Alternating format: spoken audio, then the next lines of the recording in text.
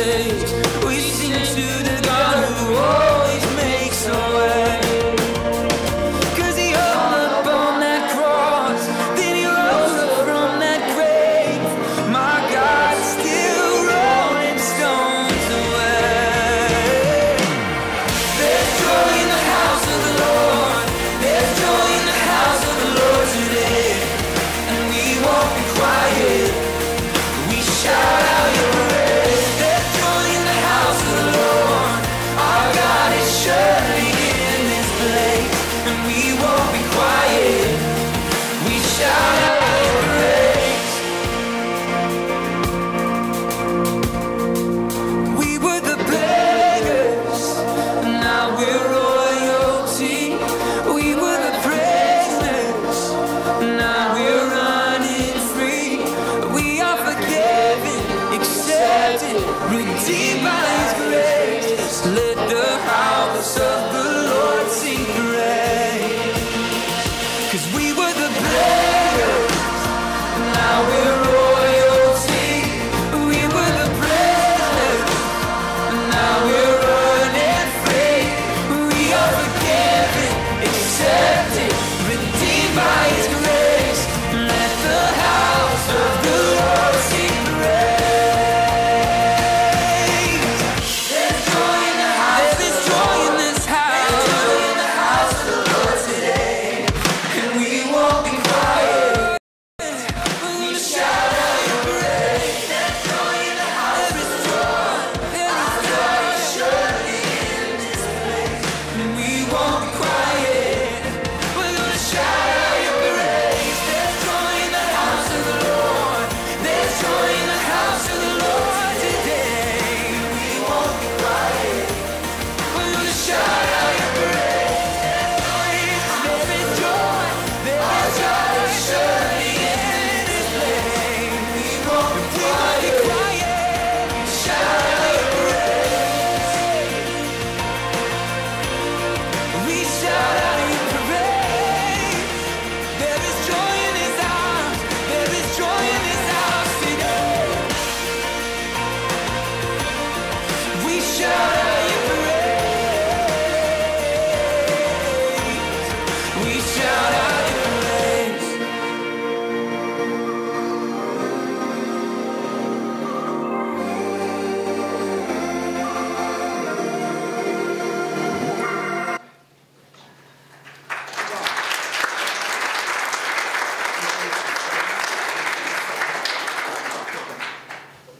Right, good time on John 3:16.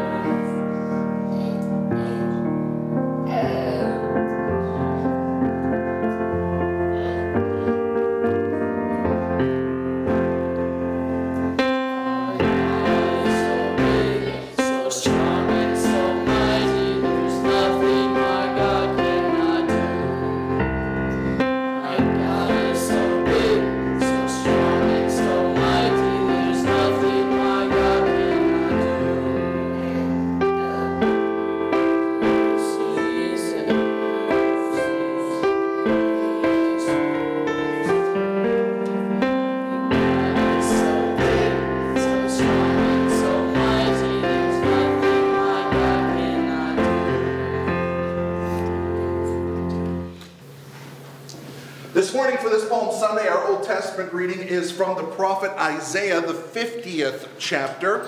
Isaiah, he gives these prophecies that both apply to him in a minor sense, and then they apply, of course, to the coming Christ in a major sense, in a more complete sense.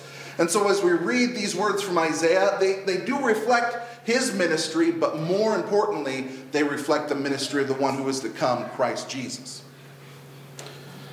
The Lord God has given me the tongue of those who are taught, that I may know how to sustain with the word him who is weary. Morning by morning he awakens. He awakens my ear to hear as those who are taught.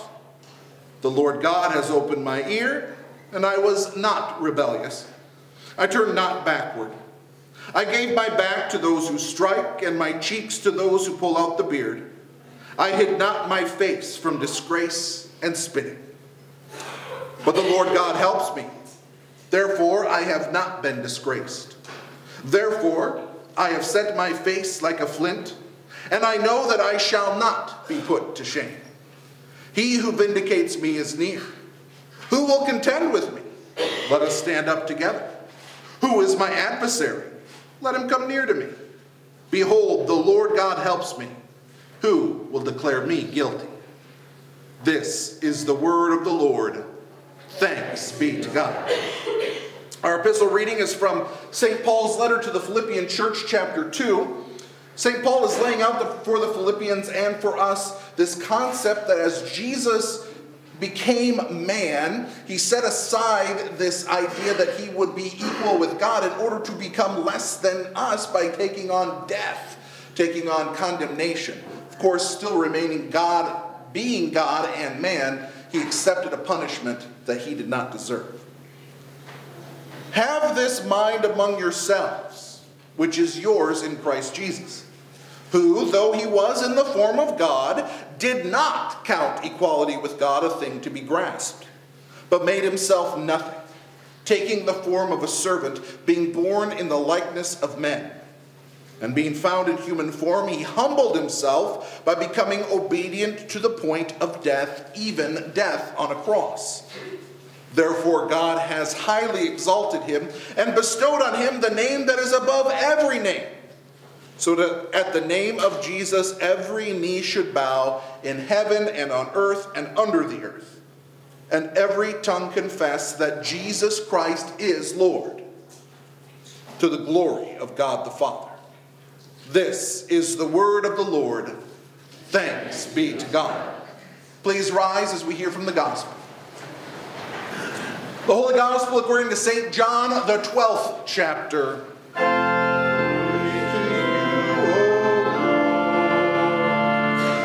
This is the Palm Sunday account, or sometimes as it is called, the triumphal entry account from St. John's Gospel. The next day, the large crowd that had come to the feast heard that Jesus was coming to Jerusalem. So they took branches of palm trees and went out to meet him, crying out, Hosanna! Blessed is he who comes in the name of the Lord, even the King of Israel. And Jesus found a young donkey and sat on it, just as it is written, Fear not, daughter of Zion, behold, your king is coming, sitting on a donkey's colt. His disciples did not understand these things at first, but when Jesus was glorified, then they remembered that these things had been written about him and had been done to him. The crowd that had been with him when he called Lazarus out of the tomb and raised him from the dead continued to bear witness. The reason why the crowd went to meet him was that they heard he had done this sign. So the Pharisees said to one another, You see that you're gaining nothing. Look, the world has gone after him. This is the gospel of the Lord. Praise to you, you may. Grace, mercy, and peace be to you through our Lord and our Savior Jesus Christ. Amen. The people of Israel were victims of circumstance. They were in a situation they did not create. They were in a situation they had no control over. They were in a situation they had not asked for. For the past 700 years, a very long time, the people of Israel, their homeland, and their ancestors had basically been passed around from different tribes and countries and militaries. They were under now the rule of Rome, and the Roman Empire made them essentially second-class citizens in their own hometowns. Imagine that. Living in your own homes, and yet you're not even a person who the country who rules you considers a citizen. They had no say in who ruled them, no say in how the laws are made or what laws get applied to them, no say in the amount or how they are taxed. You can imagine the desperation, the frustration, and the sadness that went along with all this for centuries. They've never known freedom, truly. And now comes a man they call the King of the Jews. A man they sometimes refer to as the messianic title Son of Man. Sometimes call him King of Israel. The Anointed One, he is coming. And the news has spread that this man not only is the King of the Jews, but he went to a tomb where a dead man was for 4 days and told the dead man to get up and walk out, and he did. You can imagine the opportunity that they felt at this moment. For literally centuries, for generations, their people had been oppressed. Their people were under the thumb of militaries and governments they had no part in. And here, perhaps finally, all the bad stuff was going to go away because this guy was here. The pain, the sadness, and darkness was all around them. The world had abused and neglected them, and finally, what was wrong would be made right. That's the context of Jesus riding into Jerusalem on that first Palm Sunday. And so you can imagine the feeling in those people.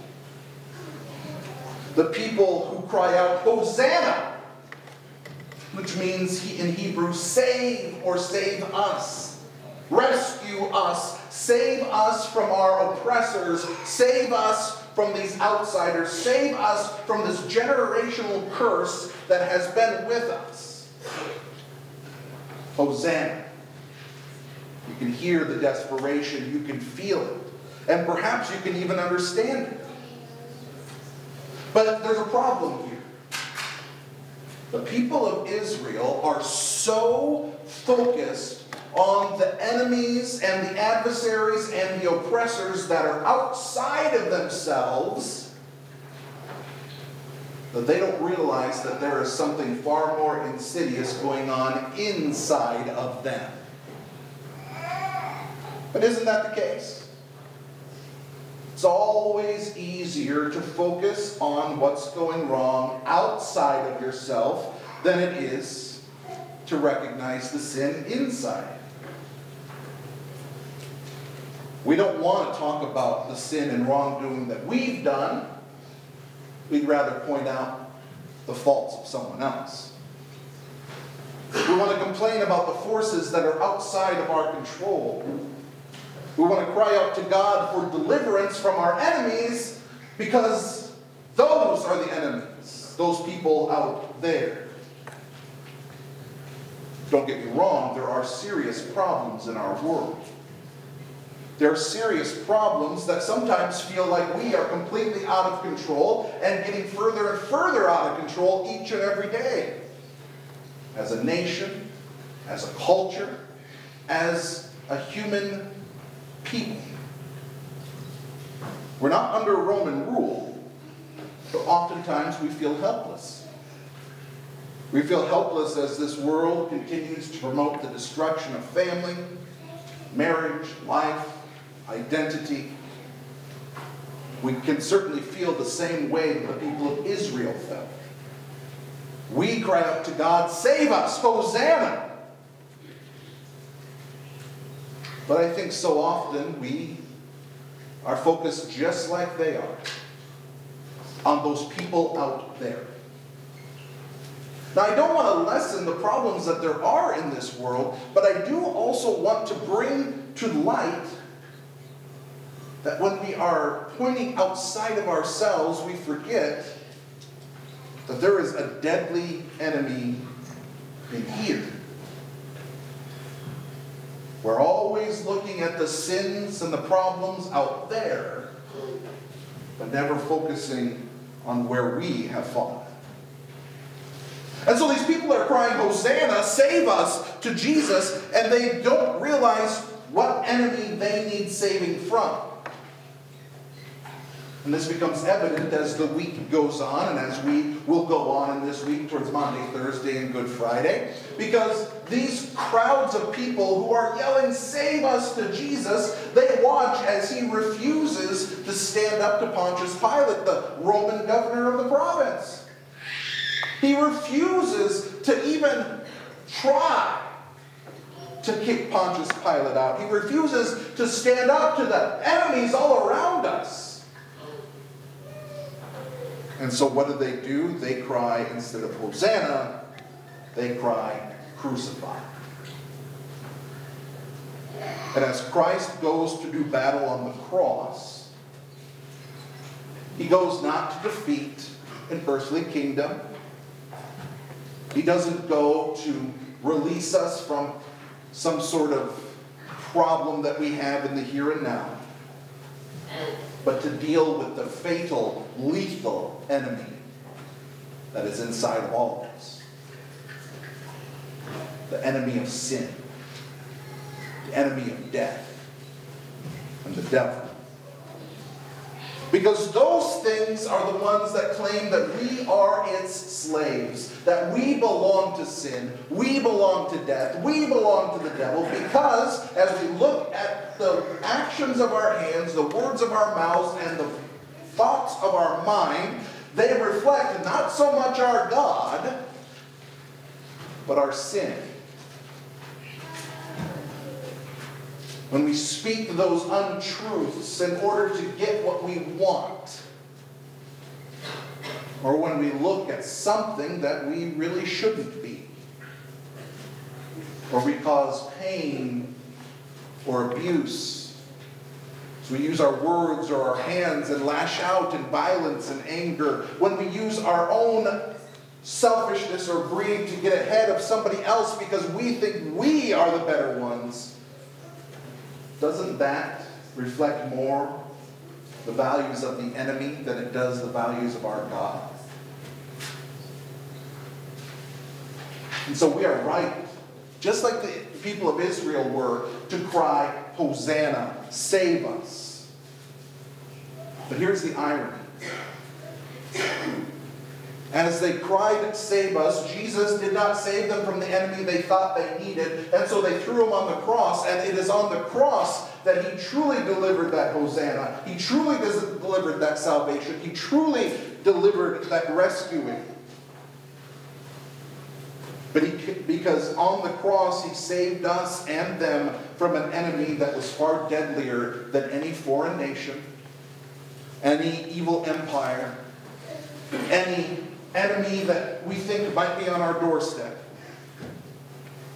He saved us from condemnation by our own words, our own actions, and our own thoughts.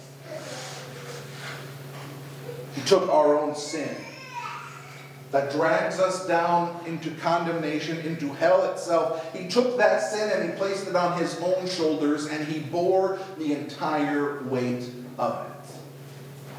He bore the entire weight of our despair, our hopelessness, our damnation.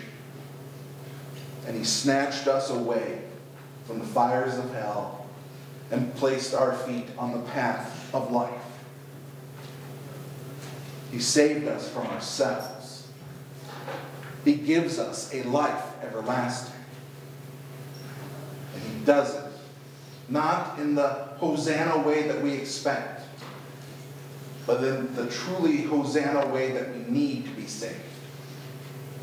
From ourselves, from our sin, from death, and from the devil. And by going to the cross and dying there, and then of course rising from the tomb,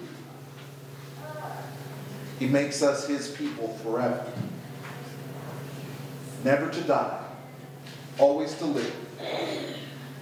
So instead of looking outside of ourselves and saying, we need to be saved from that, let's acknowledge our sin. Let's acknowledge that we have been saved through Christ. That he has taken our sin, our pain, our disobedience, and paid the price for it all, giving us a life everlasting.